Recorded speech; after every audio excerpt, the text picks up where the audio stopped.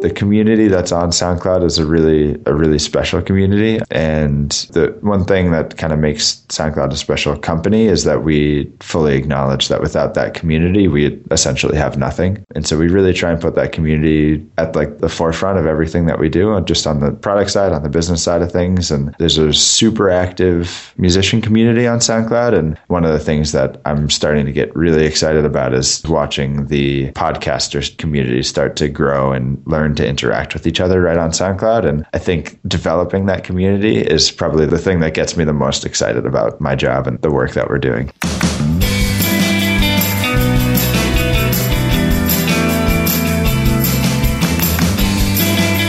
Welcome to Star of the Doubts. I'm your host, Jared Easley. Our guest today is Jayme Catsouphes. Jayme is an audio content manager for SoundCloud. SoundCloud is an online distribution platform where individuals can create sounds and share them everywhere. Jayme is also a radio producer and a musician. He loves stories. He loves music. Speaking of music, Jayme is in a band called The Proofs. Jayme, it's a pleasure to have you. Welcome to the show. Hey, Jared. Thanks for having me. It's a pleasure to speak with you. Oddly enough, ironically, everybody I ask on this show, I always ask the same question. What is the best concert that you have ever been to? Oh, geez. Okay, well, I'm going to have to go with my first concert, which was, I am indebted to my parents for making this my first concert, but it was actually Bob Dylan and Paul Simon. So wow. I think that was probably my best concert.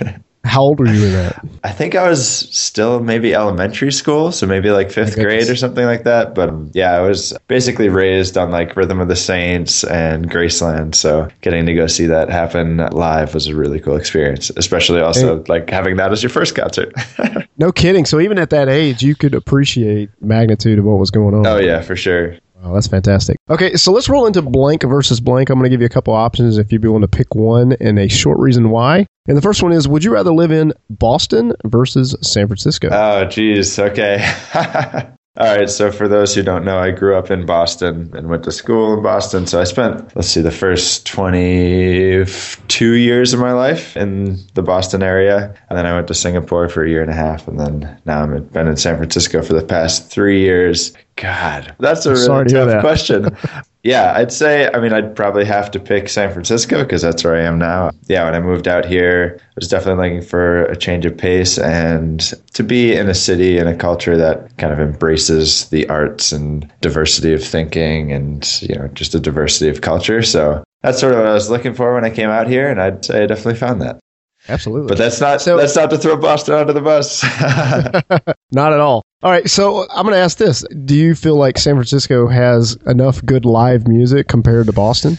Compared to Boston, yeah. I fully admit I haven't done the best job at exploring the live scene here too much. One thing I have noticed, which I was sort of surprised about, is it's a little bit harder than I was expecting to connect to a local music scene in San Francisco, and people who are more up on trends and reasons for trends like these could probably give you a more articulate and intelligent explanation. But I would think one of the factors is just the fact that since cost of living is getting so ridiculous in San Francisco, just rent prices and all that, it's forcing a lot of the less affluent but possibly more creative musicians further away from the city itself. So 60s and 70s, you had that, the heart of that culture right downtown or right in the city, right in the Haight or wherever. Now it's kind of getting pushed further up, maybe towards Oakland. Yeah, so it has a good music scene compared to Boston. I recently went to Chicago for the first time, and I really loved my experience there. And compared to what I found in Chicago, I'd say San Francisco maybe could do a little better, but that's partially on me too. Oh, fair enough. All right. So, and in fairness, you have a lot on your plate. You're doing a lot of stuff. So let's do a true or false real quick. Being the audio content manager for SoundCloud gives your band, The Proofs, an unfair marketing advantage. That's a totally fair question. I'd say the only unfair marketing advantage we've gotten is just I deal with the platform every day, and I have people that are in my personal network that have just tremendous knowledge about how the platform works and how to make the most of your profile and stuff. To be honest, I haven't done a whole lot of marketing of my personal band just because we recorded our first EP 2 weekends ago. So we're still working on getting our material out there. But no, it doesn't give me any unfair legs up in terms of promotion or anything like that. So yeah. Our listeners may or may not believe that. We shall see. Yeah. If you start seeing the proofs everywhere, then you can start getting suspicious. But until then. This guy, Jayme, he did a great job.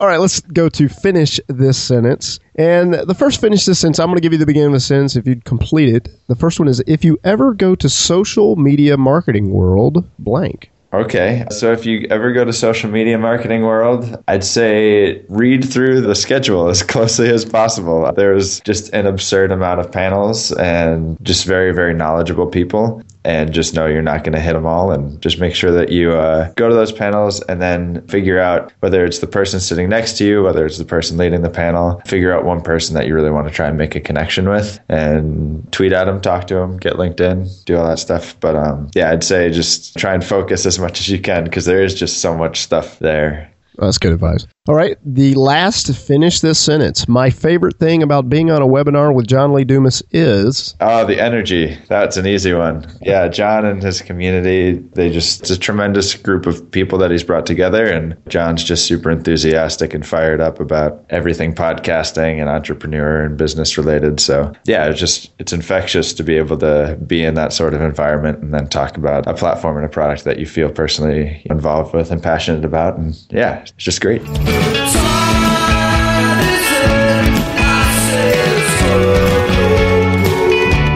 All right, Jayme. So one of the reasons I wanted to have you on the show is obviously I want to talk SoundCloud. But before we talk SoundCloud, I really want to talk about music, because I'm passionate about music. You're very passionate about music, but you're also a professional. So let's talk a little bit about music. In your own experience, what is music to you, and then how does it affect you as an individual? Oh, those are some big questions. So the first was how... Sorry, can you just repeat? What is music to you? Yeah. Start there. Okay, so music to me, I mean, I guess I have to kind of break it down as a listener and a fan. I mean, yeah, so as a listener and a fan, I think it's a way to kind of, set the mood and connect to a culture. I mean, it's hard to answer that in a succinct way, because I think music touches so many parts of life. And for me, it's honestly fundamental. You know, my girlfriend always makes fun of me because every time we get in the car, we can't move until I figure out exactly what I want to listen to. And so yeah, I think the great thing about music is it can hold so many contradicting things and feelings and ideas in place at the same time. So like, I'm a huge blues fan and a huge kind of like a traditional American music guy. And you think about that sort of music, and when it was being created in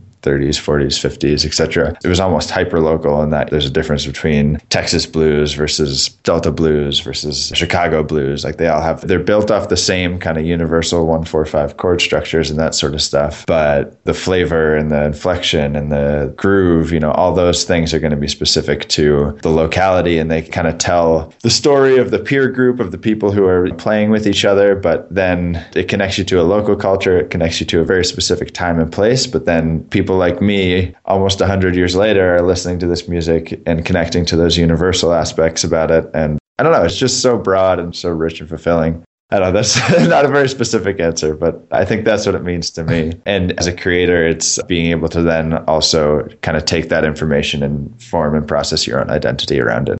If you and your girlfriend were sitting in the car right now, what song would she be waiting for you to hit play on? I've been really into John Lee Hooker's, I'm going to forget the actual title, but I think it's like On the Waterfront or something like that. It's this really kind of ballady, like real slow ballady blues, where he's just really showcases the depth and the vibrato in his vocals. And then he's doing this kind of like really soft, fast strumming on the guitar. And I don't know, it's a really powerful song. Oh, Cover in the Waterfront. That's what it's called. All right, a little homework for the listeners there. Yeah. In your opinion, what makes good music? If the person who's making it feels it, that's what makes good music. I think you can always tell as a listener and as the person performing it. If you're singing something that you actually feel and that you're giving it your all, that's what makes it good, And then what the differences in style and all that stuff, that's down to personal taste. But I think that's probably the most fundamental thing there. I'm going to agree with that. Yeah. I have a 3-year-old daughter, and she's not the best singing voice yet, but she sings Frozen in the car, and she's feeling it. Yeah. So, there you go. It's like, hey, I'm going to let her do her thing. All right, so you mentioned creation earlier, or creators, and let's talk about that for a second. Sure. What are your everyday inspirations to create a song? John Lee Hooker, for sure. Okay. But I think I kind of, like I said, when I'm thinking about writing songs and creating content, I always try and start from, I think this is probably age-old advice that you hear, even like authors talk about this, but you kind of write what you know, and I'm certainly not the typical like blues man. I think there's parts of the human struggle and struggles with being a man, being a person in the world, just trying to make your way, make sense of the chaos around you. I think those are pretty universal things. And you can start with the music, you can start with the lyrics, but both of those things usually stem from some sort of emotion or mood. And so I think that's where I usually start. You mentioned going to the concert when you're in 5th grade. So about what age were you when you discovered that you were musically inclined?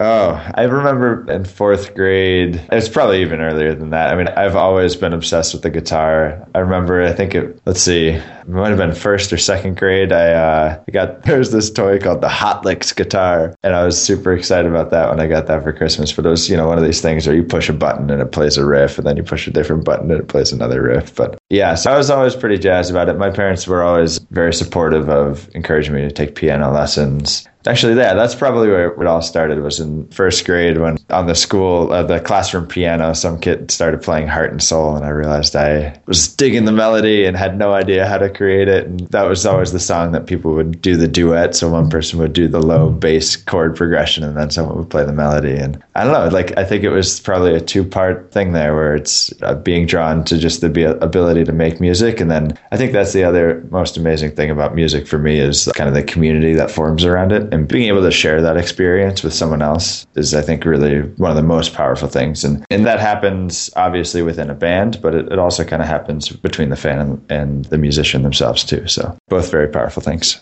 Do you read music or play by ear? If you asked me in high school, I'd say I'd read music. These days, I mostly play by ear. I lost a lot of my theory over the years, which is unfortunate, but... All right. How did you form your band and how did you guys meet? Yeah. So one of the guys that I write and sing with, we met in college, actually. And he was 1 year ahead of me. And we actually reconnected after school when we realized we were both living in San Francisco and doing songwriting stuff. So yeah, we kind of took a year and a half to write up a solid catalog of songs. And then we just found a third band member kind of through friends of friends. And yeah, we've been all kind of writing and singing and playing ever since. Okay, so you've written a lot of songs. What has the most impact or has had the greatest story in your songwriting? You mean in terms of the content, the songwriting itself? Yeah, I think the song that I am most proud of as a songwriter is a song that I wrote called Everything I Do. This is me first. Did Bryan Adams rip you off? Oh, no. Oh, okay. I wasn't aware. Maybe I, through the Jungian collective subconscious or whatever it is, maybe I ripped him off or something. But yeah, so this is a song that I wrote when I was kind of first teaching myself how to do fingerstyle guitar. So with the alternating bass line with the thumb and stuff, and then playing a melody that accompanies my vocals. So the actual music and song structure was simple in principle, but to actually do it, it took me a little while to train myself how to do it. But then the verses themselves kind of go through this progression. It's a murder, revenge, ballad type of thing. But it kind of takes you through a nice story of you realize that this guy's girlfriend or lover has been killed and now he's on a path of vengeance, and it gives you some context and stuff. I don't know, I think it's one of the few songs that I've written that actually kind of has a clear narrative arc, and coming from traditional American folk music and blues, storytelling is a big part of that. Yeah, I feel that was kind of my first moment of okay, yeah, I feel pretty confident and I feel I did a decent job writing this one. So I'm going to take a wild guess that is your girlfriend's favorite song. Yeah, she does like it. She does like it. That was one of those songs where I kind of started of I think I'd been watching a lot of Deadwood. I don't know if you're familiar with that HBO show. It's Western. I've heard of it. Okay, yeah, great show. But so I was thinking of okay, scenarios of justifiable violence. When do I think I would ever be pushed to a situation where I'd actually kill somebody? And I'd be yeah, someone killed my girlfriend. That would probably be... But then, in the song, it talks about, of course, there's the unavoidable consequences and all that stuff. So, anyway, okay. Yeah. Well, let the record show that if you ever do anything violent or crazy, this podcast might have been premeditated for that. So this could be used against you, Jayme. Yeah.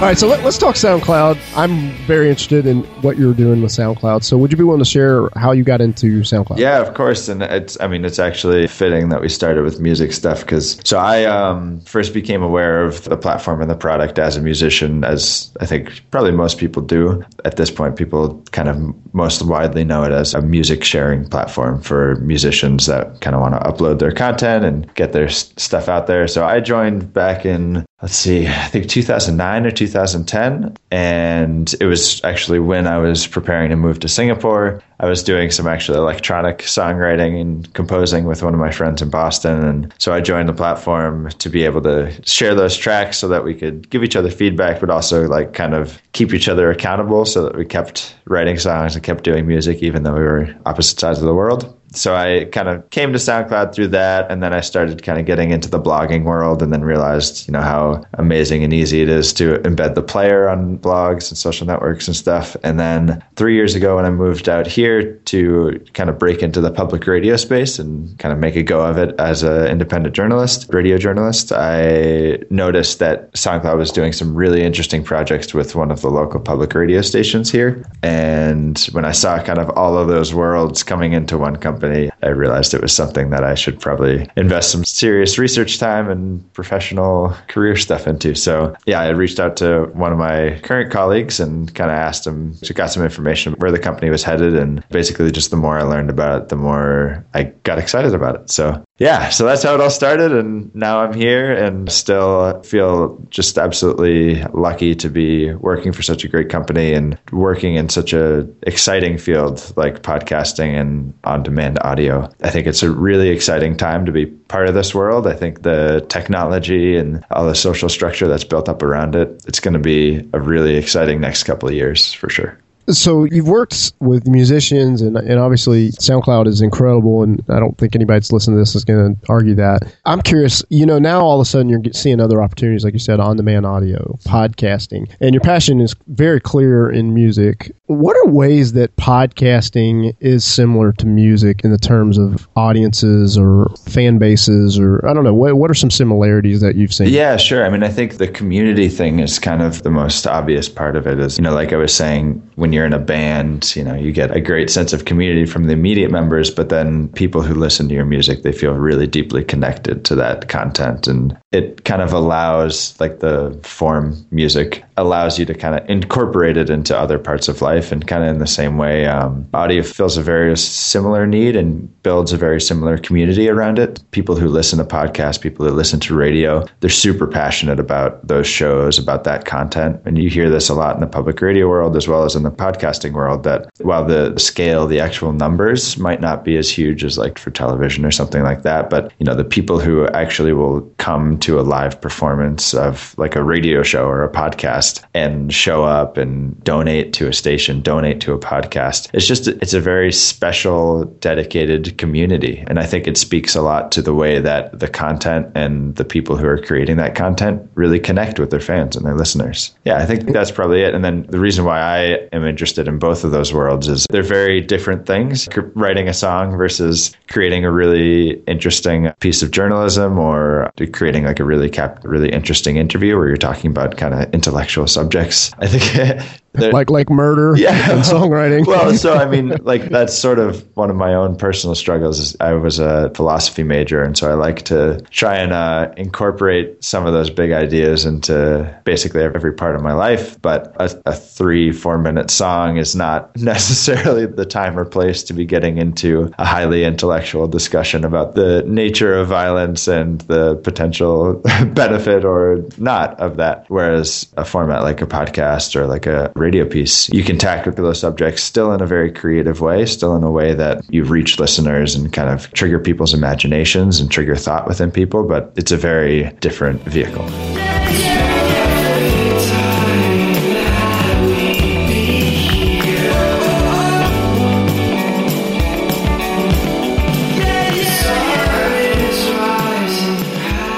So as a podcaster, I'm obviously very interested in what SoundCloud is doing with podcasts. What are you able to share with the listeners today about where SoundCloud is with podcasts and what opportunities are available? Yeah, sure. So I think the big picture here of where we think we'll be able to kind of contribute to the podcasting world is our platform. We've kind of built all of the technology around it under the premise that we kind of started from this back in 2008, 2007. It wasn't super easy to share audio content with anybody.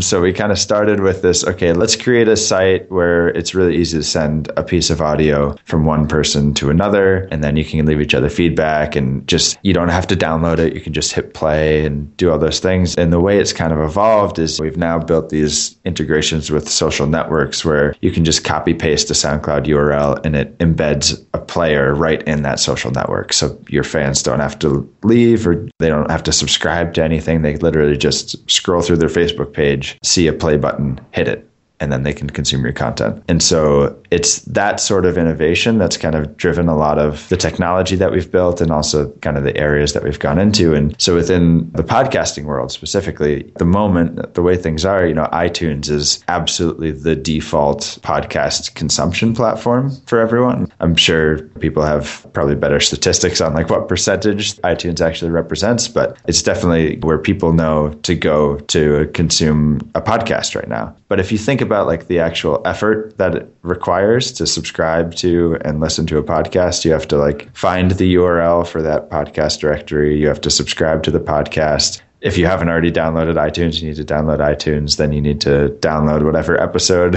of that podcast you're interested in. And then if there's like a specific point that you want to share, you have to say, okay, now go to minute 5 or whatever. So there are a lot of steps that are involved that are required to actually consume the content. And so we're going off of the idea that we want people to be able to reach their audience everywhere that they are. I think it's really important to provide RSS feeds to podcasters. So that's one of the things that we allow podcasters to do on our platform. But in terms of where we ultimately want to see the podcasting world going, you look at trends towards mobile, you look at trends towards cloud-based storage and streaming as opposed to downloading. And all of those indicators are kind of pointing towards a very radically different world and a radically different definition of what a podcast actually is. I think right now, like I said, a lot of people, podcast is synonymous with iTunes, is synonymous with RSS feeds. But I think in the next year, 2 years, we'll see a lot of changes there. And I think, does a podcast need to be downloaded in order for it to be a podcast? Does a podcast need to be in iTunes for it to be a podcast? Does it need to be delivered via RSS to be a podcast? Those are sort of all the questions that we're playing around with. And we don't want to rule anything out. We don't want anyone to have to sacrifice audiences and anything like that. But the benefit of having an active audience that's part of this social network that we've built SoundCloud around, that's actively sharing to their own social networks on Facebook, that are streaming as opposed to downloading. All of those things, they kind of power community, they power shareability. And for the podcast creator, it allows you to have a lot more information about who your listeners and who your audience actually is and how they're actually engaging with the content.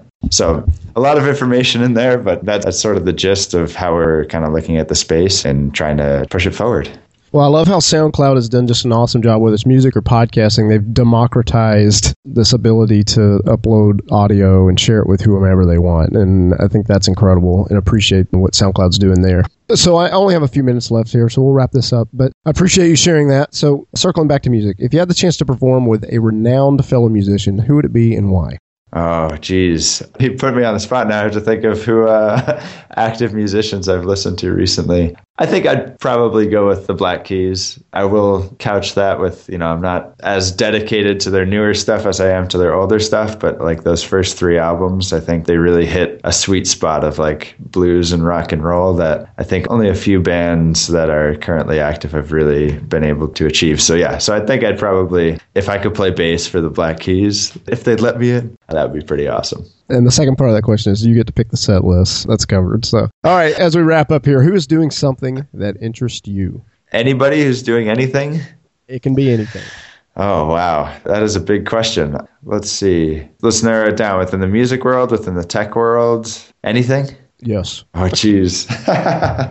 So as a musician that's not necessarily in my standard repertoire, but who I'm really interested in, is a band called the Tune Yards that are Oakland-based, but they've gotten pretty big over the past few years and gotten some national recognition. But I think they're a really interesting mix of rhythm and just really unique vocals, but also if you listen to the melodies, and like their bass player has got some really interesting like kind of avant-garde jazz twists. So I think I go with the Tune Yards for that one.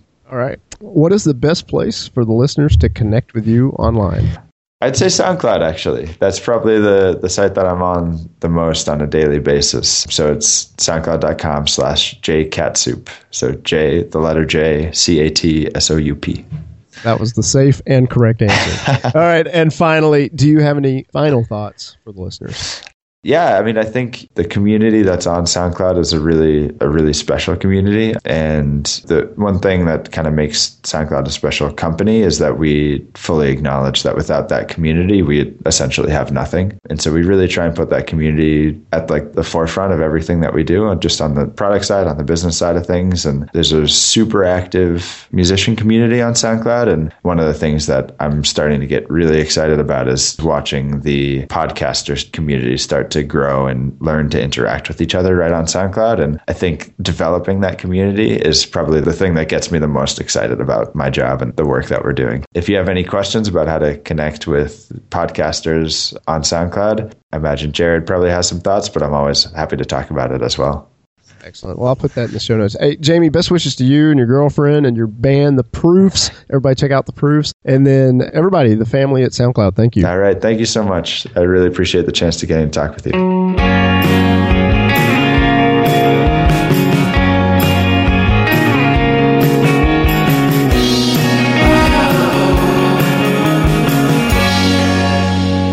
Our platform, we've kind of built all of the technology around it under the premise that we kind of started from this back in 2008, 2007. It wasn't super easy to share audio content with anybody.